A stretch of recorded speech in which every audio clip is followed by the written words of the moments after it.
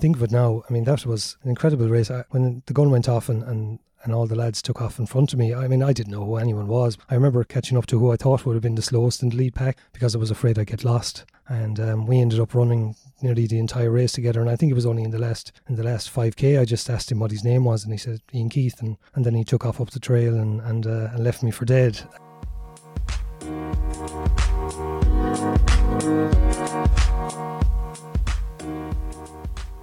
Hello and welcome to No Finish Line podcast featuring athlete interviews and discussion on running, training, travel and adventure. I'm your host John O'Regan, and in this episode I'm joined by Irish international ultra trail runner Barry Hartnett. Barry started trail running back in 2014, and in his first race he did enough to achieve selection to the national team, and since then he has represented Ireland on 3 occasions at the IAU Ultra Trail Running Championships. Amongst his many achievements, Barry has also won the 200km Kerryway Ultra, and today Barry will tell us about his journey from the roads around the Galtee Mountains to racing in the World Championships against some of the world's top ultra trail runners. This episode is sponsored by Great Outdoors, Ireland's premier outdoor retail store, located on South Great Georgia Street in Dublin City Centre. You will find Great Outdoors online at www.greatoutdoors.ie.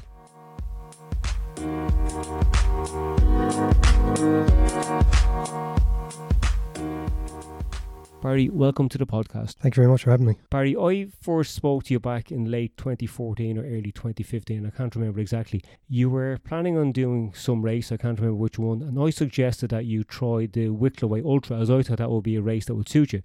Let's take it from there. I have a background in triathlon, and I think when I contacted you, I had up to that point done some long distance triathlons and Ironman distance races, and I think I was looking for the next challenge, and I believe I was looking towards doing an extreme triathlon, an extreme long distance one like the Norseman, where the run part of that race would be a mountain run. So I think that's when I contacted you about just getting ideas for mountain running or mountain running races. I knew IMRA had existed, but that was about it. I had no idea that we had an organisation or that anything was there. And yeah, on your recommendation, enters Wicklow Way, and kind of the rest after that has been history. I think after that race, I think I immediately sold all my triathlon gear and forgot completely about it, and I don't think I've done a triathlon since. Prior to that race, the Wicklow Way Ultra, would you say you were competitive, or did you just take part in these events?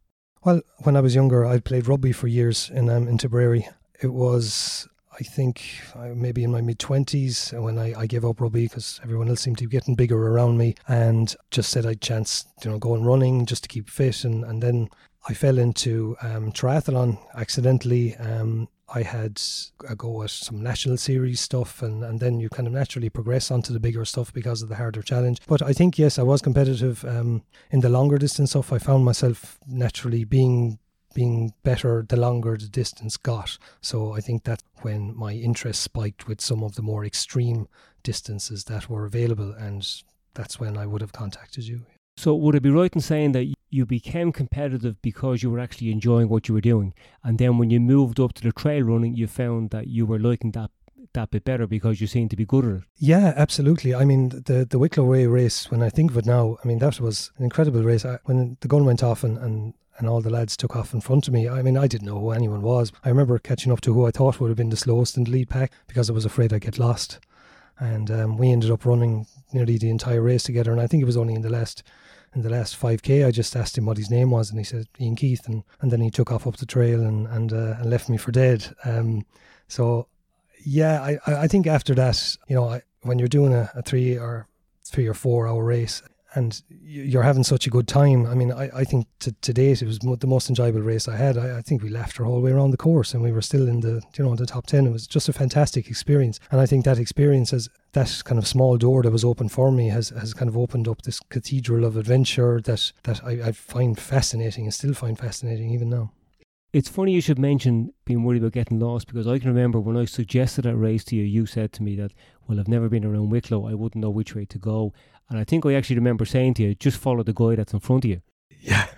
Yeah, absolutely. As it turned out to be the best ultra runner in the country at the time. But I think I learnt more in that race than I had in the previous 5 years of triathlon.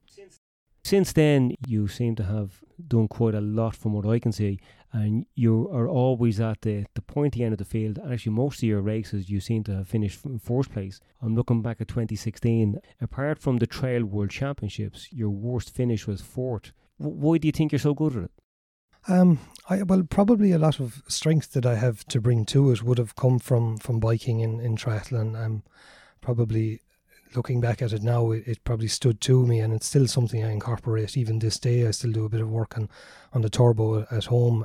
But I don't really know why I seem to be good at going uphill pretty well. Maybe it's from kind of where I live. I live just at the bottom of the Galtee Mountains in the Glen of Aherlow, which is probably one of the best training areas in the country for hill running, because it has it all. It has the buffed out trail, it has the technical stuff, it has the height if you're going up onto the Galtees itself. So I think I'm very lucky in that I have an area to train where you can incorporate all the skills needed for hill running to be successful at it. And I think I'm in a good environment as well, where the Munster Mountain Running Association and the associated and IMRA, I think, have such an open community that can really encourage you along. And since I've started running IMRA races, every year I'm fascinated more by the level of organisation and the level of camaraderie that's at races, and I think it spurs me along to just compete, not necessarily at the pointy end, but just to be there is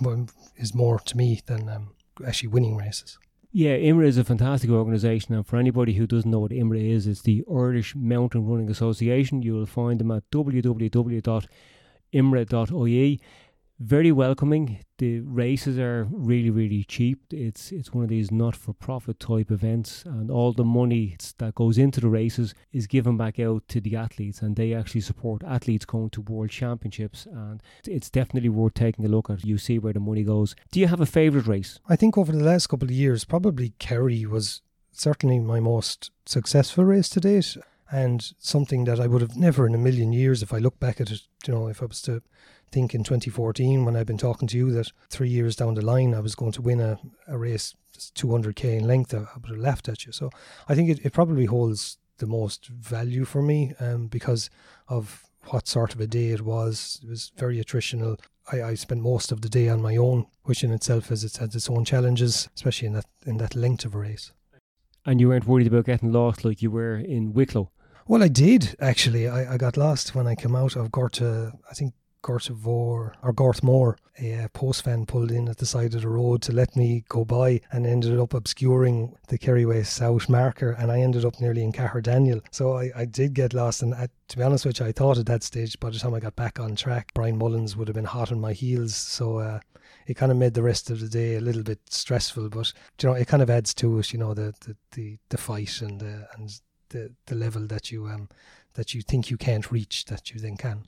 Yeah, the Kerryway Ultra seems to be establishing itself now as one of the classics. I've heard nothing but praise for it, and I've been trying to talk to some of the competitors from this year, so hopefully I'll get them together now for a future podcast. Yeah, it's an amazing race and very well organised, and the way it kind of sets up, you're looking at 8 stations every 20k, and it's an easy race from an aid point of view. There's not a huge amount of altitude gain in it, but it's a beautiful race, incredible race, beautiful part of the world. I'm going to go back and talk a bit about the training, because you mentioned using a turbo trainer. Ian Keith also said the same thing. Would you do much training per week on the turbo? It would depend, I suppose, what I'm training for. I think coming up to longer distance races, I tend to use it a little bit more, because I seem to be kind of one of these runners where I can't do the 100 miles, whether it be because family commitment, I just wouldn't have the time to do it, to get out and run 160, 170 kind of kilometre weeks. I think I only managed it twice on holidays a couple of years back. But so I find that, getting up in the morning, getting up early and getting an hour on the turbo seems to it's very beneficial, especially for quads, especially for downhill, and it gives you good strength in quads. Yeah. Okay, I was just about to ask you that, because I was thinking to myself that the turbo trainer would train you for climbing uphill, but as you said, it's beneficial for the downhill. I find it myself, yeah, I do. I find that my legs hold up a little bit better if I've added some turbo training to a block of training. And besides the fact it's hard to get long downhill sections in Ireland where your quads can get beat up. If you're going to the likes of the UTMB, you're not going to find a 10k downhill where you can train on, for hardening up your quads. So the kind of turbo is a great tool to use for that. So when you're on the turbo, rather than spinning it to work your cardiovascular system, you're grinding it. Yeah, big gears and grinding, at intervals normally, going from like 3-minute intervals or 4-minute intervals. Now, you mentioned doing those sessions in the morning. Would you have a breakfast beforehand or would you have it afterwards? No, generally I've changed dietary kind of approaches over the years, and I find it better myself that if I eat breakfast, I never feel as good when I'm training, so I like to just get up and get it done and eat afterwards. And give us an idea of what you would have after a turbo session. Oh, generally it's always the same. It's just some high fat yogurt and some granola, maybe some fruit, coffee. Nothing strange or exciting. Now, you mentioned living at the foot of the Galtee Mountains, so I take it that most of your running is either in or around the mountains. Give us a typical training session. I don't think I've ever had a particular session. I would normally look at it about what I hope to achieve in a week. So if I was looking at getting in a 120k a week, I'd look at what I could do, and if it's approaching a bigger race, I'd look at maybe breaking it down during the day. I might do 2 runs, but normally a hard session would be a run around the woods in Aherlow or in Bancha at pretty much threshold, after a quick warm-up, running at threshold, short little climbs, maybe 20-30 metre punchy climbs, not allowing for recovery on the downhills, and doing that maybe 2 or 3 times during the week. That it seems to have served me well over the last number of years, just to have that speed that you don't hope to need in big ultra races. Now, seeing as you mentioned threshold, do you go by feel or are you using a heart rate monitor? I am now using heart rate a lot more. In the past, I would have gone by feel, but now I'm training a little bit smarter. I missed nearly all of 2018 through injury because I just simply did too much in the previous 2 years. 2016 and 2017 were just enormous years, and I think I only achieved 2 races in 2018 just because of just one major injury, but mostly because I'm just burnt out from it. So I think coming back now in 2019, I've been a lot smarter in the way I train. I've basically easy and hard. Now, do you think you might have done so much because you were doing so well, that feeling of actually being successful was actually driving you that bit more? So the more success you were getting, the more you wanted it. Do you think that might have happened? Oh, absolutely. Because I don't think I've ever been that athlete in any other sport I would have done that would have had that level of success. It was, I suppose, looking back at it now, you look at it and you think, God, that was really silly. But I remember finishing in Kerry and 2 weeks later doing the Glen of Aherlow Ultra and running that really hard and then going straight into a cross-country season. And yeah, come the end of 2017, I remember doing the Munster, or maybe it was the county cross-country, and just hardly able to get out of the car. I was so tired, but you're on that wave and you never want it to stop, but it eventually stops you. So the Glen of Aherlow, so soon after Kerry might have done that. I think myself that when you do get to a certain level, that there are expectations that we put on ourselves as well, because when you go to a race, people are expecting you to do what you've done, and then you kind of feel a bit disappointed or that you have failed if you're not achieving that. So there's these little distractions that stop you from doing what you should be doing, which is the recovery. Would you agree with that? Oh, absolutely. Like I think, if I'm being honest, I think the performances I would have had in Irish vests have always driven me harder on the domestic scene, because the race, the World Championships in Annecy in 2015, I had a nightmare of a race. My quads were destroyed after 50k and I had a really tough time. 2016, and we spoke about it before the show, there was just myself and Dan Doherty, and yeah, we both had really tough days because we'd put in big years, even prior to it, and so I never had that performance I thought I was capable of on the international team, and it's just I guess, yeah, it kind of drove me to put in an awful lot more on the domestic scene at home, in Ayr most likely, because it obviously has it's not a good place to be mentally. Yeah, I know exactly what you mean. I've been there, and it can be hard actually getting out of it. What I generally try to do now is to, I call it recalibrate my expectations, and you try and forget where you were and just focus on where you were and try and move forward from that place. What is your next race? I'm not going to do anything this year. I finished the CCC a couple of weeks back, taking it easy now. The CCC is one of the races in the UTMB series. It's the 100k. Goes from Courmayeur all the way around the Mont Blanc Massif back to Chamonix. I think it's got maybe 6,500 metres worth of earth. Yeah, it's an amazing race, just a phenomenally beautiful race. Now, I didn't have the greatest time this year at it. I got a bit of heat stroke, but struggled through and finished. But yeah, for the rest of the year, I'm going to take it easy. I focused this year on when I said if I do get back healthy again, this year was going to be, and the year is coming, or I'm going to do what I want to do and what I feel like I'd like to do, as opposed to doing what I think I should do. So I did a couple of the UK skyrunning races this year, and I really enjoyed them. Got to meet up with guys that I would have been on the national teams before, Johnny Steed and the Maxwell brothers. I've really enjoyed this year. It's been a year where everything I've gone to, I've looked forward to and I've enjoyed it. Next year, the big race, I'm going to put my name in for the Tour de Jon. So that's the 330 kilometre race in the Aosta Valley in Italy. And hopefully if I get drawn out first, but if not, probably the Monte Rosa Ultra Trail. And what distance is that? The Monte Rosa is a 100 miler with 12,000 metres of earth or something like that. I think it's on the same week or the week after the UTMB, so it's huge. It's a monster of a race. How would you train for that distance-wise, seeing as you are regularly 120 kilometre man? I'll probably focus next year on just getting a lot more. If I get into the Tour, it'll be just an awful lot of big days hiking. I'll probably spend a lot of time I like to go up to Connemara, up to the Mam Turks, and do just big days out up there, because it's not runnable terrain. You have to walk and carry a big pack and just get that time in your legs, and because an awful lot of the Tour is just hiking. It's too long of a race to run. So. Yeah, I've actually said that to a lot of people, to get used to that time on your feet, and hiking is actually quite a good thing to do. I remember when I was training for a race a good few years back in the Yukon, that running into work was taking me maybe 90 minutes, but walking into work was taking me 3 to 4 hours. So I was walking in rather than running in just to get that bit of extra time.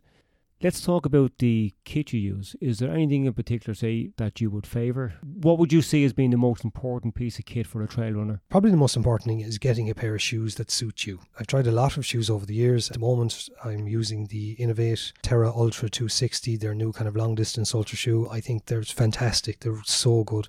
I use them everyday training, and I used them in the CCC just gone. I really like that shoe. It's just comfortable. It's got a wide toe box, which suits me, and it's durable, really durable. I think after that, I'm not so much, I tend to kind of stick with the same products. Like packs wise, I think the Salomon bags are pretty unbeatable, and after that, it's I think the best gear is gear you don't know you have on, something that's comfortable and something that you don't notice you have, so yeah, I tend to kind of stick to what I know to be good, and I don't change an awful lot from stuff. That's actually a very good point about the good gear being the gear you don't know you have on, because I've always kind of thought of it that way, that the best review is a silent review. Usually we complain about something when you know what's gone wrong. Yeah, absolutely. But if there's nothing to suggest a problem, you just forget you have it. It really remains anonymous, so it's hard to actually recommend the good stuff. What watch are you using? Currently I've got a Garmin Fenix 5. Yeah, it seems to be a very stout watch, get loads of battery life out of it. It has got some good data on it, I really like it. I like it as well because it's a little bit smaller. I think the likes of the Suunto watches tend to be really big, and I'm not big on carrying a lot of gear when I train. So generally, if I can buy something that's relatively smaller, I will. Let's talk a bit about the Tour de Gons. You mentioned that that's on the same week as the UTMB. The week after. Oh, the week after the UTMB. Will you go over and watch the UTMB starting before you start your race? Probably, yes. I think why I kind of want to do the Tour in the first place is because there's just been a fantastic Irish history associated with it. I mean, I first heard about it in 2015 from Dan Doherty, who had the previous year finished 6th in it. And Adrian Tucker, of course, had finished it as well, I think the year prior to that. And I remember meeting these guys and they're telling me, and so Ian, of course, Ian Keith, and telling me about, this monster of a race and what it was like. And it really inspired me. And then, of course, you look at it on YouTube and you see all the clips, and it just looks absolutely stunning. And then over the last couple of years, Paul Tierney's been there a couple of times and has had some great results. So yeah, it's just something that the appeal of it is massive, because there's such a high chance that you're not going to finish it, or if you are going to finish it, it's going to be a real grind and a real struggle. And that's, I think, what drives me the most. I think it's where I'm most comfortable in those difficult situations. That's very interesting what you just said there. Part of the attraction of going over and taking part in the race is that you know there's a good chance that you're not going to finish it, that this race will actually finish you. When I was talking to Ian Keith recently, I went through all the races that he had done, and I told him that if I was to give him one race next year, what one would he pick? I was expecting him to say the UTMB, and I was kind of prepared to follow on with a question from that. He mentioned the Barkley Marathon. The Barkley Marathon is the one that he did the worst at. He didn't finish it. And he knows that if he goes back, he's going to get the same result. But still, the fear of failure is less than the want to do it. So in order to do something like that, you have to be really, really mentally strong. What do you think gives you the mental strength to actually go and enter the race where you know there's a good chance you're not going to finish? I think it's something that you build up over time. I'm lucky enough that I've never had to DNF from a race. I've always finished. Probably the biggest test was this year at the CCC, where I felt terrible all day. I'm really ill, and I probably should have pulled out at 50k. I should have definitely pulled out at 80k. But I don't know why I'm compelled to finish races. I feel that I probably owe it to myself, and I owe it to my wife, who gives up so much of her time to facilitate me training. And I don't know why there is great appeal in races where you might not finish. Probably because everything else in our lives is so controlled and probably so easy. And I think the attraction of the unknown is probably what drives us into these races, and to see where our limits are. And would you think that the confidence that you've gained over the years, especially from having to come back from having an injury, is giving you that mental strength to be able to do things you know that will really challenge you?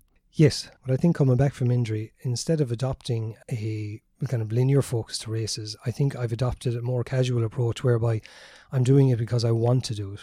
I'm doing it because I have the capacity to do it, and I'm doing it because it's there, and it's one of these sports where it'll never get old.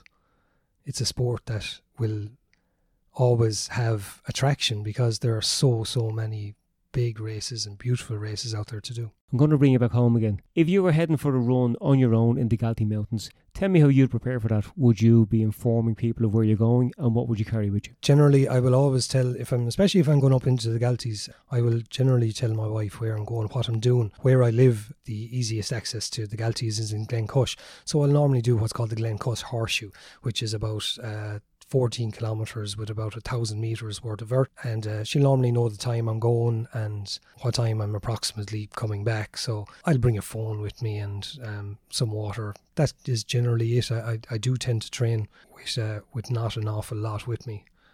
It depends on the day, of course. As soon as you mentioned bringing a phone with you, there's a new function I notice on the Garmin watches that you can actually send an alert. Yeah, buddy beacon, yeah. And that seems to be on Strava as well. But yeah, it's a great facility. Yeah, it's absolutely brilliant. Would you carry a small backpack with you, and what would you carry inside the backpack? Yeah, if I'm going out for a longer day, I'll just take waterproof leggings, maybe just a light waterproof jacket, just as a small Salomon bag, just maybe a small bit of food in it, phone, and a buff. Normally that would be about all I'd carry going up into the Galtees anyway.